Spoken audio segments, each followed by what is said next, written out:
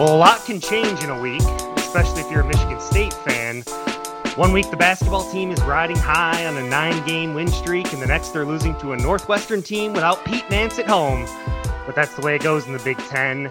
We will discuss the state of the Michigan State basketball team and catch you up on the green and white carousel that is Michigan State football on episode 64 of MLab Spartan Confidential Podcast. Brandon Champion, Kyle Austin, and Matt Wenzel with you on Wednesday, January 19th, 2022. Thanks for listening, Spartan Nation. We really do appreciate it. Kyle, are you feeling fat and sassy today? Because that's pretty much my constant state of being. No, I haven't been fat and sassy in a while. I don't know if I have anything to be fat and sassy about. Has Tom gone to that before? Or is that, I feel like he's gone to that before. No, yeah, that's a regular. I could, I feel like sometimes I could write the quotes beforehand, like it's the same material over and over again. Like I joke, like it's like, and like anybody who covers like a political campaign, like the speech is the same at every stop. You hear the same speech over and over again. Like you cover Tom Izzo for 10 years, whatever. I've done it now. And you just hear the same quotes, the same stories over and over again. And but yeah, I guess they're not fat and sassy anymore, at least. When you've been at it for 27 years, I guess you gotta reuse some things every once in a while. There's only so many, coach speaks that can go around. So Matt, what's up? Have you been working on your pronunciations for later in the show? No, I haven't. I've given up on that. But I would like to say, if anybody out there is a big fan of the show The Office, I can tell you the Office experience in Chicago is a good way to kill an hour. It's pretty cool. Oh yeah, that was the old Christmas present, right, for your wife. That went well. Then yeah, you mentioned you tried to get out of town, and all this news broke. So yeah, well, I started the trip the same way I ended it, in the passenger seat writing a story. Hey, gotta love those hot spots. Yep. So yeah, like I said, appreciate everyone for listening. We've got assorted topics to get to on the show. Talk about the basketball team's loss, and we got a bunch of football news, as Matt sort of referenced there. If you could please rate, and review the podcast, would be very much appreciated. You know where to find our work at mlive.com/Spartans. We're all on the internet. You know where to hit us on Twitter if you have any questions or concerns. But we definitely appreciate you for listening, and I hope you enjoy the show. So, Kyle, something that Michigan State fans certainly probably didn't enjoy was the latest performance from the Michigan State basketball team. The 9-game win streak snapped on Saturday at noon. 64-62 loss to Northwestern, who was playing without, like I said, Pete Nance, who's probably their best player. Just an all-around shaky performance from Michigan State. Struggled defensively again to stop penetration. They got out-rebounded, offensive rebounds 17-8 in favor of Northwestern. Tom Izzo clearly frustrated after the game. But as we sort of alluded to on our last pod, kind of talking about how good Michigan State is, we both sort of felt they were overrated at 10. And I think that was kind of solidified last week in the games and in the performances. Yeah, I honestly don't feel a whole lot different about this Michigan State team after seeing Saturday, because they had the same issues that we've seen really since Christmas. And the only difference is they didn't shoot well enough to get themselves out of it like they have every game. Every game they've had all the turnover issues. They haven't rebounded that well. They've had the defensive issues, but they win closer than expected. One, because they've shot the ball very well. Two, because they haven't played very good teams. I think they finally got exposed a little bit. And I do think the issues were a little bit worse on Saturday than usual. Giving up 17 offensive rebounds, that's the most in like 3 years, I think. So that was really bad. Turnovers continue to be, 17 turnovers, not their season high, but, turning it over 1 in every 5 possessions in the Big Ten. You're just not going to win consistently. And the defense, wasn't great. And, I thought some individual guys, Marcus Bingham, I thought played his worst game of the year. And we can talk more about him, but I go into the game. It's funny. I walked in and I see Pete Nance in like a back hallway. He trying to stretch stuff out. And I look at him like, I don't know if that dude's going to look like he's going to play today, and then sure enough, he's scratched. And my first thought, probably like a lot of people were like, oh, here's a Marcus Bingham day. Their best big man's out. They didn't really have a lot of guys beyond him that had really played a whole lot. But he really couldn't get it going. And Northwestern's backup big men played well and got the job done. So kind of a continuation of what we've seen. Maybe it worsened a little bit and it finally bit him, which I think I was expecting to happen. Izzo was expecting to happen. Players, if they're honest, were expecting it to happen. So the prophecy fulfilled, I guess, so to speak. Yeah, and if you're looking big picture, I don't know if it's really a reason to panic. I mean, Michigan State has had good teams that have lost puzzling games in the past, and they've rebounded. And, Izzo, I watched his 20-minute press conference or whatever, and, he wasn't happy about the loss, obviously, but, I think he even said something like, I don't know, maybe it's going to be a good thing that we lost or something to that. I mean, I'm paraphrasing, but something to that effect that we needed a wake-up call, basically. So, maybe it does end up being a good thing, but who knows? That remains to be seen. He certainly wasn't happy, but I think he was really trying to get through to this team. Like, you can't keep doing this. Like, you will not get away with this and be a Big Ten title contender or go far in the NCAA tournament. And they're listening. I'm not saying they were like tuning him out or anything, but they weren't seeing the progress. So I think Tom Izzo, as competitive as they come, he doesn't want a loss, but I do think part of him is like, well, silver lining, they're going to listen now because, what he was saying both to us and to his team came true. He said, you're going to lose a game you shouldn't lose if you keep doing this. And that's exactly what happened. Marcus Bingham, we should talk about. And obviously during the game, the big topic of conversation was Tom Izzo going small ball and trying to guard Ryan Young with Joey Hauser, and it really didn't work. And I know myself and a lot of people were frustrated seeing that happen just over and over again. While Marcus Bingham plays just 12 minutes. Bingham clearly in the doghouse. I mean, 12 minutes, 2 points, 3 turnovers, just 2 rebounds. I mean, that's not good enough for your senior 7-foot big man. We did see a great game out of Julius Marble, a career game in his stead, but he can't play the whole second half. Mady Sissoko clearly not ready to go up against big experienced big men because, he didn't put him in, he put Hauser on him. I mean, I know you guys asked Tom about it after the game. It was a curious decision to stick with Hauser that long when it didn't seem to be working defensively.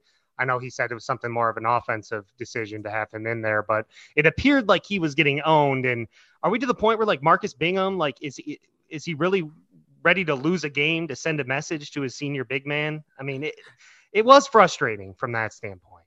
I could go a number of ways with that. To me, Marcus Bingham was just just mentally like not in the game.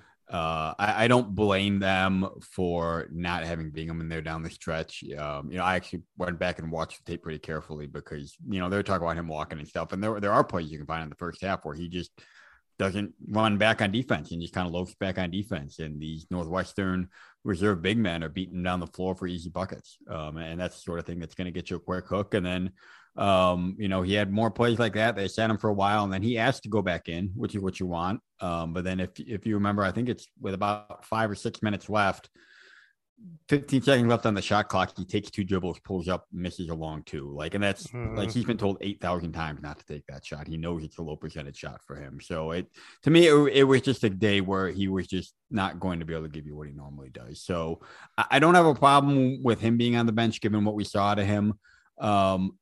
And I don't blame them for trying the Joey Hauser thing, but I thought that they stuck with it too long. And they left Julius Marble on the bench for too long because there was a time when, like, I actually thought before he came out, like, Julius Marble looked tired. Like, we have a pretty good he can't play the whole game. Yeah. And like, I was watching him like between plays and, hands on his knees, like he looked gassed, like he needed to come out. And if, I don't blame them for trying Joey Hauser because, Northwestern's got reserve big men in there. I thought it worked okay the other night. It wasn't like a total game changer, but it worked for them against Minnesota. So they gave it a shot. But, after a couple of minutes, it was clear that he couldn't guard their big men. And they were, the gamble is you hope you're better offensively enough. And yeah, it's going to be difficult, but you hope you're not that big of a liability defensively. Like you get more than you lose, and it didn't work out that way because they weren't better offensively and Joey Hauser just could not guard their centers. So I don't blame them for trying it, but then when it clearly wasn't working, they kept with it for, I think it was like 6 minutes and that was the game. And I think after, maybe half of that, I think Julius Marble's ready to come back in. And I think you've seen enough to say, hey, this isn't working. So that would be my criticism. I know that was big up in arms. I didn't think it was like some huge glaring coaching mistake. I just thought that they stuck with it a little bit too long. And the small ball is interesting. It's very specific circumstances that's going to work. Minnesota is one of them. I don't see a whole lot more of them on the schedule. Yeah, no, for sure. I don't think you want to go small ball against Kofi Coburn. No. That's probably not going to work out very well. But I mean, like Gabe Brown he had an okay game. I know he said Malik Hall and Julius Marble were really the two guys that he thought that played well. But Gabe, I would say, is the one guy on this team who continues to show up night in and night out. And that's a problem. I mean, they need more consistent play out of guys.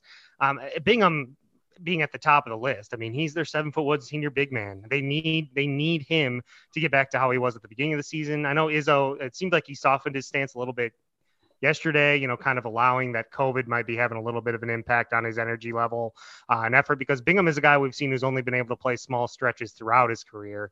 He was being asked to play more minutes this year. And at the beginning of the year, it was working well. I mean, he was playing like one of the best big men in the country.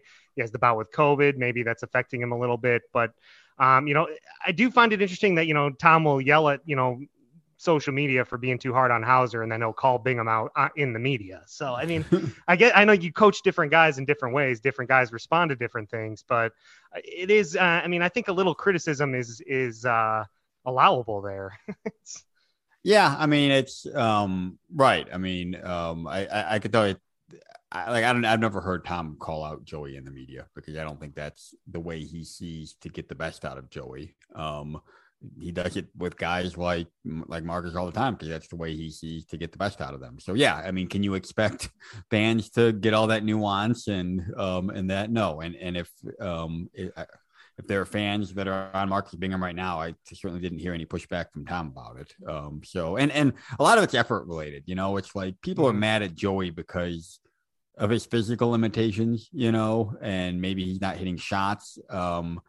If you talk about effort, I don't think Tom Izzo is ever going to criticize somebody for saying, hey, you're not showing effort, because that's kind of a baseline thing. So, yeah, but Marcus Bingham, like that's, to me, how he responds from here is one of my biggest questions, and kind of something the season's going to hinge on, because best case scenario, yeah, this is just a little COVID hangover, and he's had a couple bad games, and he gets back to playing the way he was. But if you look at his kind of season trajectory so far, he's struggled to put it together through a season.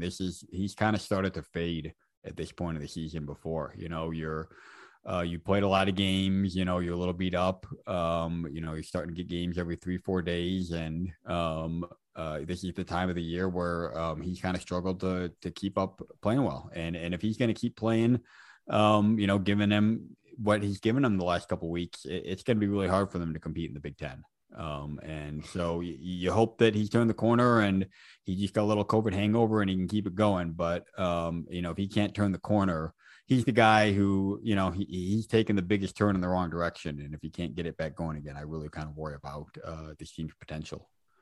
Couple pretty good big guys in the Big Ten, Kyle. So it might be just a couple, every single night going against one of the best big men in the country. So yeah, I agree. He's a huge key moving forward for Michigan State.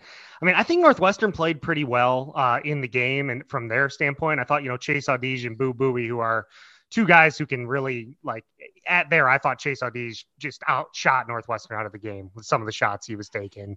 In this game, they both played way more under control. So I think you do need to give them credit for playing well and coming in without their best player. But Michigan State didn't do much well on the other side. So, I mean, what do you think the biggest issue is with Michigan State? Is it Marcus Bingham? Is it, just that they don't have like 5 guys who are showing up every night? Is it almost too much depth? I mean, we saw at the end, the final shot of the game. I didn't think it was a terrible shot. Malik Hall had a pretty good look from 3. He's been making them at a pretty good clip, but you didn't need 3 points. So, I mean, was that the first time that we saw kind of the lack of a go-to guy having a negative effect? I mean, what is the fix here outside of just playing harder? Because I was watching the Battle for Atlantis tournament, like Tom referenced in his press conference, and there is a noticeable difference in how they're playing defense in that game compared to how they were playing last week. Yeah, and that's I mean the biggest fixes are stuff that we've still been talking about. Like if they're going to keep turning the ball over once every 5 times they have it, I think the best way to illustrate what they're going through right now is Northwestern took 10 more shots than they did, and do a little math, you shoot 40%, and Michigan State can even just match the number of shots the other team's taken. You hit 40%. What is that? That's 3 more buckets. Was that 12 more points? 8 more points? I don't do math, Kyle. I'm a word guy. I'll leave Anyway, that to you. you are just, if they can just get to baseline, like no one's expecting them to become Wisconsin and turn the ball over 7 times a game, but like you just get down to like 10 or 12 turnovers a game, and like you just get down to rebounding decently. I think they could be a good rebounding team, but like just get to like competent in those areas, and you're good enough everywhere else. So I mean, that's pretty basic. I mean, beyond that, I think Gabe Brown's struggling because he's kind of been a victim of his own success. We talk so much about, somebody's got to emerge as the guy. Well, when you're the guy, you're at the top of the scouting report. And I think Gabe is being at the top of the scouting report, the opposing team scouting report, for the first time in his career. And he's learning that life's a little bit harder and you get more defense thrown at you. And Big Ten teams are really nuanced as far as knowing your game and forcing you into doing things you don't want to do. He took 3 shots in the second half against Northwestern when they weren't shooting well and they needed to come back. And you're not going to win games when Gabe Brown's shooting 3 shots in the second half. He talked afterwards about, I'm going to distribute to my teammates. You got to pick it up. Like, no, you're the guy now. Like that's okay when you're a reserve.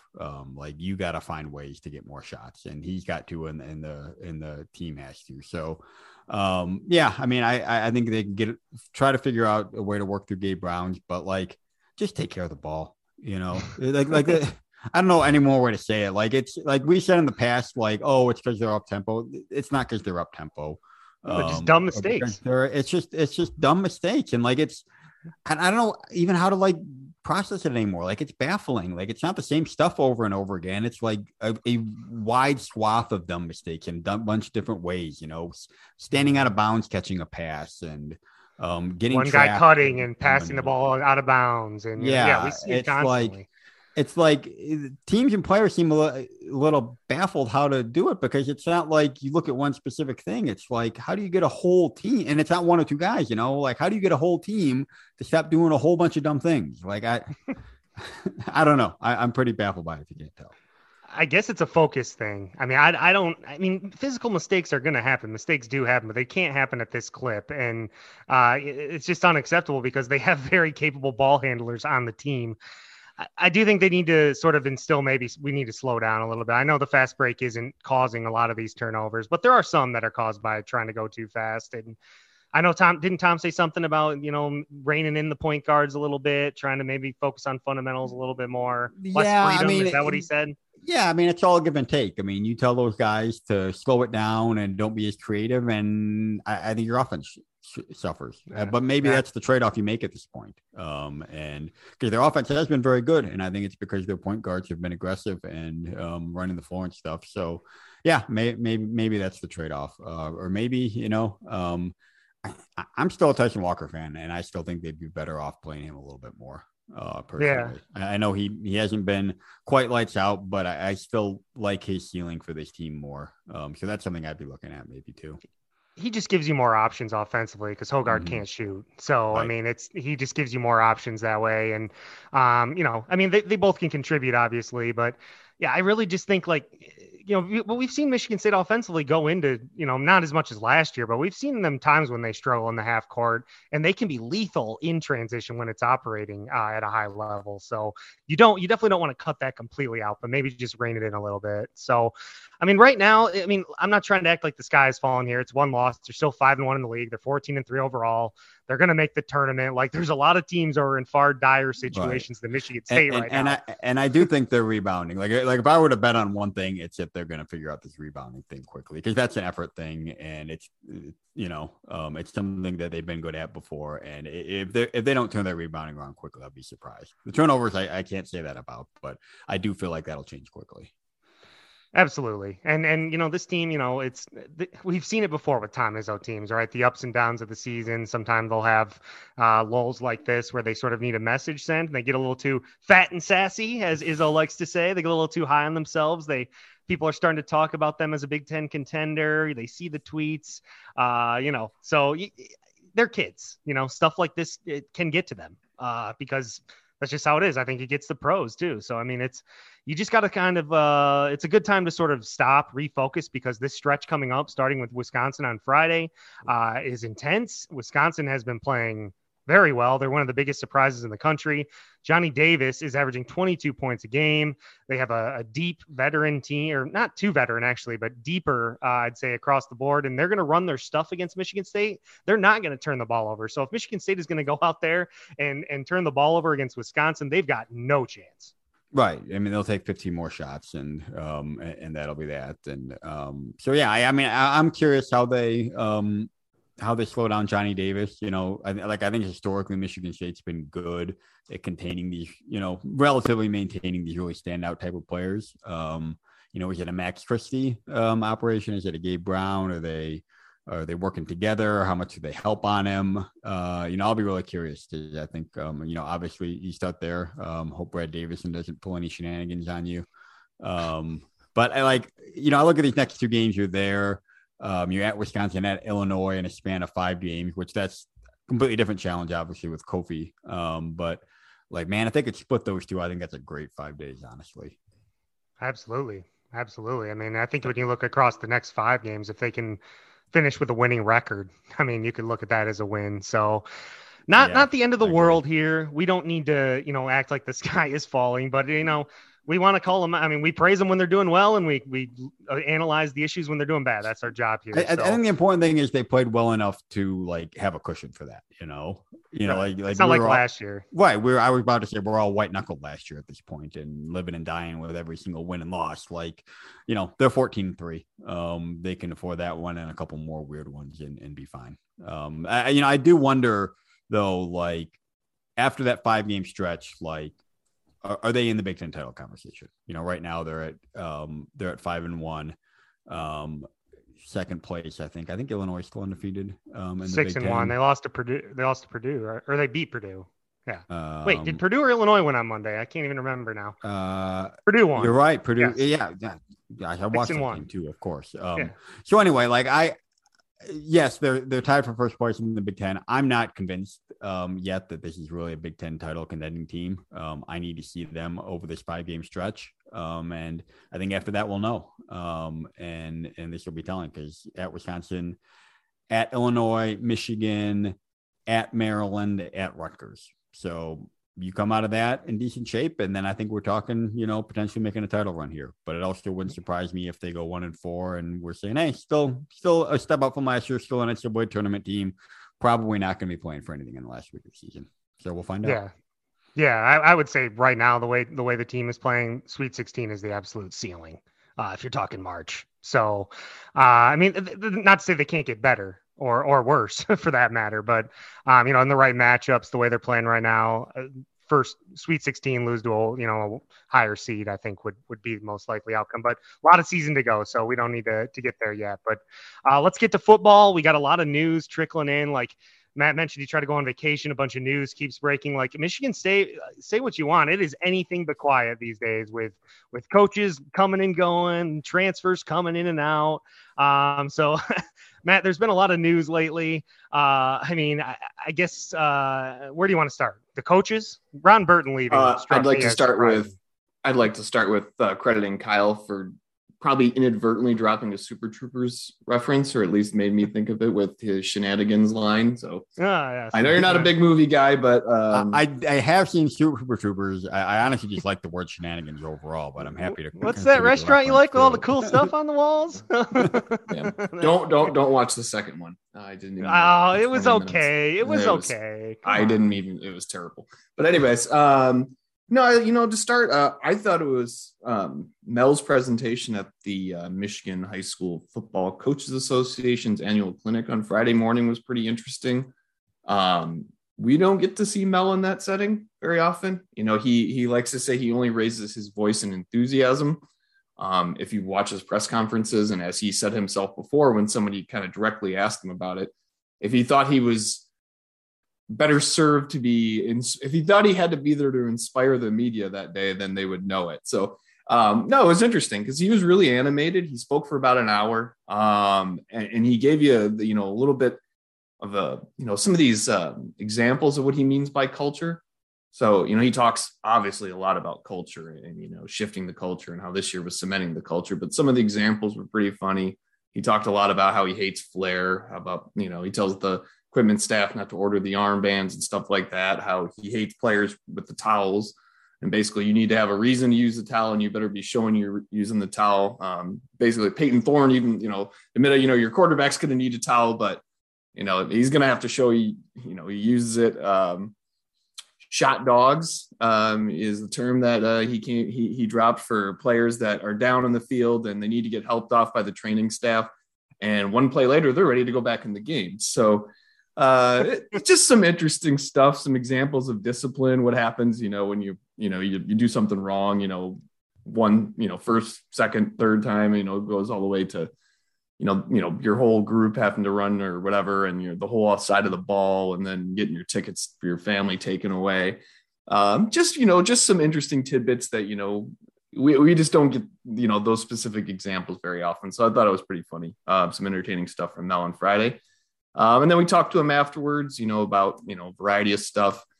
They hadn't made the signing of Jeremy Bernard like official. You could see his name in the school listed on the online student directory. So you knew he was really there, but Mel's able to talk about it. He said he thinks the difference maker. If for those of you who don't remember, he's a 4-star wide receiver in the 2022 class who actually signed with Washington in December, but had a change of heart and ends up at Michigan State as an early enrollee. And I talked to a program spokesman trying to clear up the whole national letter of intent and how that worked when he just signed. And so what he did with Michigan State was he signed a Big Ten tender, which you don't hear about as often, but it is something you've heard about. If you remember Malik Dowell's recruitment and some other people, that was kind of a process they went through there. So it's an interesting addition. And, that's a guy that'll be able to contribute immediately in spring practice. After that, he talked a little bit about Ephraim Reed, likes what he brings to the table as the new running backs coach. Malik Carr, Keon Coleman on the basketball team. He doesn't have a problem with it, wants to see what they can do. If Tom wants him on the team, then go from there. So that was kind of the news from Friday last week, from, last time we got to talk to Mel. And it continued into the weekend. Asked Friday about filling the open spot on his staff with the reports that he was hiring Braden Jordan. He said he had nothing official to announce. That came the following day on Saturday. So they did officially hire Brandon Jordan. It's really interesting hire. We talked about this, I believe, last week. There's a guy who has experience coaching at the college level, but nowhere near the Big Ten level. But it has also been, standout personal trainer. He's worked with some of the best pass rushers in the NFL, TJ Watt, Chandler Jones, Cameron Hayward, Von Miller, those guys. So to go that direction and hire a pass rush specialist is a really intriguing move, something that definitely is catching some attention. We'll see how it works out. But the thought, it seemed, would be that you'd pair him with Ron Burton, a veteran of about 30 years of experience. We've seen what he's done in Michigan State for the last 9 years. And then Sunday afternoon, Ron just announces that, he won't be back at, to Michigan State and is pursuing new opportunities. So I found that to be a surprise.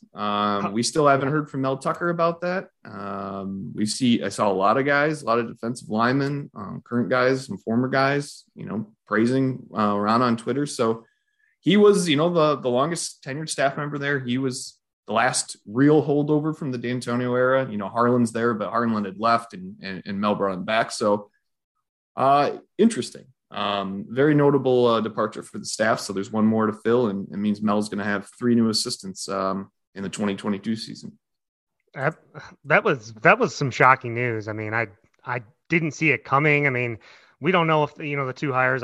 We haven't heard that they have anything to do with the hire and the departure. We haven't heard that they have anything to do with each other. But it was interesting to see that change in a matter of a couple of days. I mean, you talk about the D line at Michigan State and the guys they've had drafted. I mean, some of them were before Burton got there, but I mean, he's been one of like Will Golston and Willekes and Shalik Calhoun. I mean, some of the best players, best NFL draft prospects on the team have come from the D line, and it's been a sort of position of strength for a long time. And that is, Ron Burton gets a lot of credit for that. So I think it is a notable loss. I mean, we haven't heard that the hiring of Jordan has anything to do with that. Obviously, people are going to speculate, but it'll be interesting to see what happens there, because that is a notable loss for Michigan State. It was notable, first of all, that Mel recognized his value to hold him over in the first place. Yeah. And now him leaving is going to have an impact. Yeah, I mean, when I would think it was the night Mel was hired, where it was when the reports came out that Ron was leaving for a job in Indiana, and then next thing you know, it's pump the brakes. Wait a second, he's going to stay here. So, and I mean, I really look back. I mean, that's pretty much been the identity of Michigan State going back to the D'Antonio era, is strong up front, stop the run. And there are some outlier years where they weren't as good at it, but for the most part, pretty damn good. I mean, 9 seasons, they finished in the top 2 in the nation in rush D 4 times, including first twice. That's not a bad number to throw out there. They're not the only ones involved in stopping the run, obviously, but strong up front and good on the edge. And that's, where Ron came in. And, I guess it was somewhat of a surprise, because and I don't know how the duties are going to be split up with Jordan, but, and whoever else they hire, but, Ron was, he came to Michigan State as the D-line coach, and then D'Antonio made a change in 2017, and he just assigned him to D tackles, and he brought in a separate defensive ends coach. So he spent 3 seasons just coaching tackles while others took ends. And then he went back to the whole D-line in 20. So I thought, well, maybe it'll just be something similar to that, or but yeah, I think, I don't know. It'll be interesting to see what direction he goes in for this last staff opening, assuming it is the last staff opening this offseason. You want to do transfer portal roundup? Oh, it never boy. stops with Michigan State, man. Let's see. James Ohamba is committed to Louisiana, offensive lineman. Jack Camper, defensive end, to Virginia. Cameron Allen, true freshman tight end, to SMU. Those are new guys, other guys that had already entered the portal that picked their new school. And then to kind of recap, Michigan State got in another edition on today is Wednesday. It was yesterday, Tuesday. Amir Speed, he's a defensive back from Georgia, announced his commitment to Michigan State. So interesting addition. This is the second year in a row Mel has added a cornerback off the national championship winning team, with being Ron Williams last year and Speed this year. And this is a guy he coached. He recruited. He coached him for his first 2 years at Georgia. So, I mean, there shouldn't be a problem at all with the relationship and him knowing what to expect. And I thought it was interesting in his Amir's Twitter post. He said coming out of high school is his dream or whatever to play for both Mel and Harlan Barnett. And now he's going to get the opportunity to do so. So interesting. And I should mention that when we were asking Mel about the staff on Friday, he had said that, he was going to pitch in coaching cornerbacks, helping Harlan out. So that kind of signaled that the secondary staff is set if Mel's going to be doing that. And we saw him doing that in person in camp this past year. So not really a huge surprise there, but, Speed's he spent 5 years at Georgia. He began this year as the starter on what was supposed to be, or arguably, the best defensive team in the country. He started the first 3 games. He had an ankle injury, and so he missed 2 games. He played in 13 total for the season, but he became more of a backup and a special teams contributor after the first 3 games. Pro Football Focus had him at 181 total defensive snaps. So as a comparison, I think that's about what Chuck Brantley played this year. So it was just a sample size, but he's going to come in at 6'3" with SEC experience, national championship experience. And it'll be interesting to see how that room, shakes out. You got Williams coming back, Kimbrough coming back, Lowry coming back, and Brantley coming back. And those were your 4 primary guys last year after Gervin hit the portal. And so you got some competition there. Did I see Jack Carrick is coming back, or Matt Carrick is coming back? Yeah. He just tweeted that a little bit ago. This is, kind of when he got hurt back in, I think it was October, and he posted a photo on Twitter of himself with his right leg in a big old brace, and basically said his season's done, but he's looking forward to come back next year. Obviously that's a 2-way street, whether, Mel and the program want a guy back for that extra year, that 6th year, but based on the tweets and Mel even quote tweeting it, by all indications, he'll be back. And, it's a guy who's been there. He started almost 20 games or whatever it is, almost right guard. So he gives them some depth and the guy they can turn to moving forward with some notable losses on the line. With you lose 6-year seniors in our Curry, Allen, Campbell, and Jarvis left for the NFL. And then departures in the transfer portal. We got a big one today. So here you go. Time to shine. You've been working on it all day. No, I haven't. I tried to get that pronunciation down a year ago, and I don't know that I ever did. I think it's decent, but Ma Naoteote, true freshman linebacker, he's in the portal as of today. One of the, as far as a young guy that you thought that had been on the field and shown the ability to contribute, this one stands out. He was the highest rated guy in Mel's first signing class here last year, the only 4-star prospect in it. He was a longtime USC commit where his brother used to play before flipping officially on the early signing day. His brother's now at Ohio State, but I can't say I expected a ton more of him than what he did this year. I mean, you come in as a true freshman, the mix was Halliday and Crouch starting the year. And then the backups were Klein, Harvey, Ben Summerin, and now Teote. Klein enters the portal. And then Crouch gets hurt, misses 3 of the last 4 games. Harvey steps in the starting lineup. But, now Teote was there. He just wasn't like a heavily used player. Not that I really anticipated he would be. I thought that would have been a big surprise. But he was a rotational guy. You saw something of him. What do you have? 7 tackles, or was it 7 tackles in 8 games, I believe. So 65 defensive snaps for the season. That's not a huge number, but given the others that were around and the fact he was a first-year guy, I didn't think that was a surprise. But this is what happens in the new era. You bring in 2 veteran linebackers in the portal, and Jacoby Windman from UNLV and Aaron Brule from Mississippi State. You might lose guys like this, and that's just the way it is. So if Mel knows the score, he knows the deal. He treats recruiting like the draft and the portal like free agency, and you're gonna lose guys. I think that's what fans miss. If I can jump in for a second, like there's always just go add this guy, just go add that guy. Well, what just happened? If that's the reason he did leave, which we don't know for sure, but like that's what coaches are afraid of. It's like, you add too many guys, you start losing guys you don't want to lose. A lot of these portal guys, I think they're okay losing, but that's the other side of it, I think. So if that's what bit them, that's the danger. Absolutely. I mean, it's unrealistic as a fan to think that you're going to bring in all these guys and not lose someone because of it. I mean, that's just how it is. Like, there's only so many spots to play. I see people blaming the defensive formation right now. There's only 2 starting linebackers. I don't think there's much legs to that, but you do have Cal Halliday, who's a freshman All-America, coming back as well. In addition to those veteran guys, I think some of them can play more on the edge, more so than a true middle linebacker. But I mean, this one was surprising, and it hurts. I mean, this is the first of these transfers that I've really been like, oh man, that's a loss, because this kid flashed last year. He's a 4-star kid. But again, these are the way it goes. You want to be aggressive in the transfer portal. You're going to lose some guys. And I mean, you should expect this, because kids these days want to play right away. They don't want to wait 3 years. And as much as Mel talks about being, process driven, and he's always hammering at home, process driven, working, neutral thinking. It seems like he takes more of a year-to-year approach with his roster at times, like identifying a weakness. We're going to find a one-year plug-in. Here we go. Whereas maybe D'Antonio seemed more focused on the big picture at all times.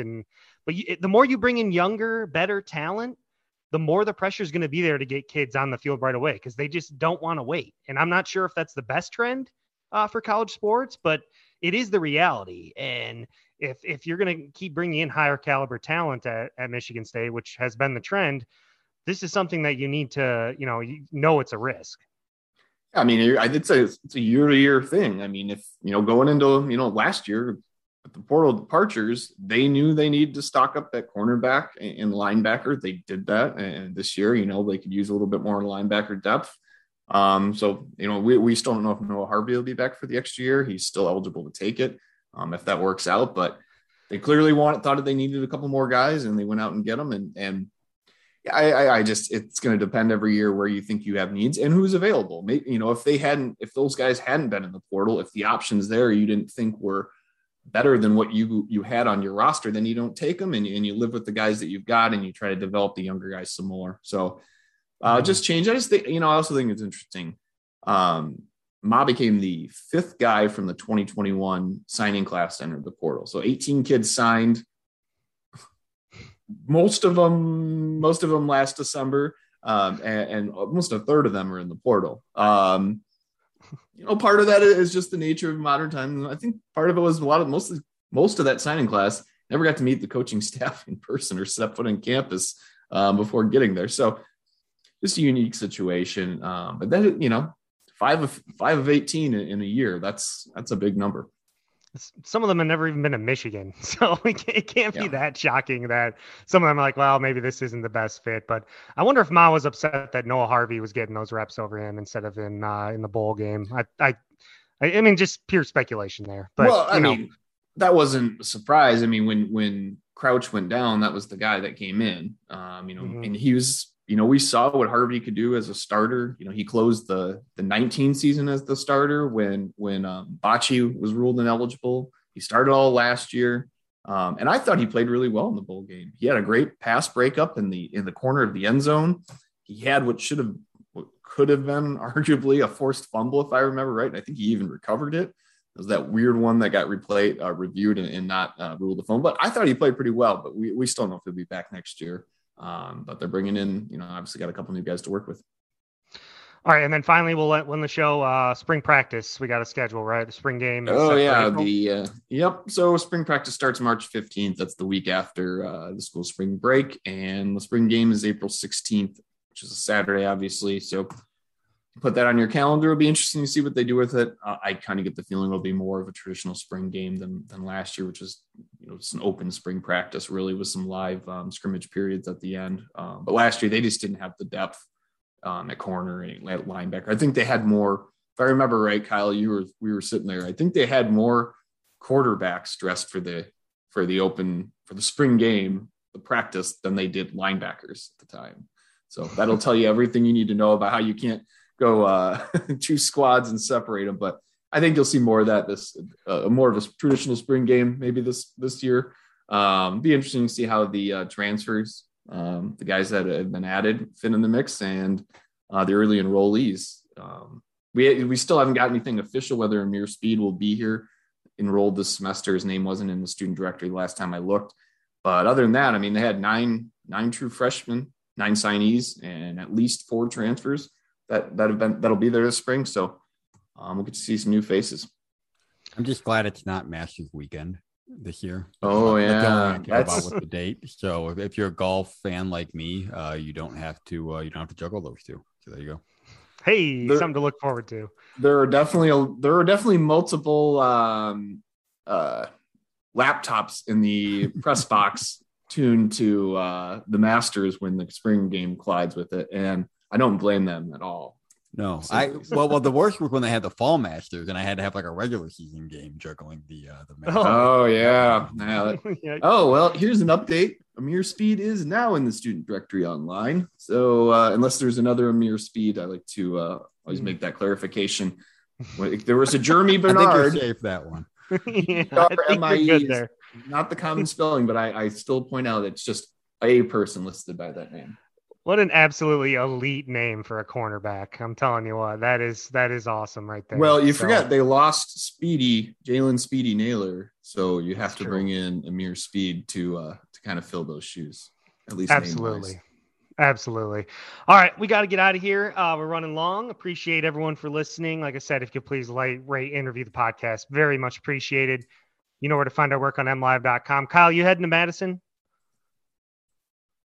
Sorry, I was muted. Yes, heading to Madison on Friday, coming back and turning around and heading to wherever my next place is going, Champaign, Illinois. So worst place to get to in the Big Ten. So all right. On the road again. Fun 5 days. Yes. COVID, stay away. Yes. Enjoy. You stay safe out there. Hopefully the weather cooperates for you as well, because this is the Midwest after all. Yeah. Alberta Clippers lingering out there. So, be careful. But all right, we got to get out of here. Again, thank you for listening very much. Hope you like it. Hope you appreciate the conversation. So yeah, enjoy the games coming up, and we'll keep an eye on all the transfer portal news with the football team as well. So for Kyle Lawson and Matt Wenzel, I'm Brandon Champion. Thank you once again for listening to MLive Spartan Confidential Podcast. We'll talk to you next time, and go green.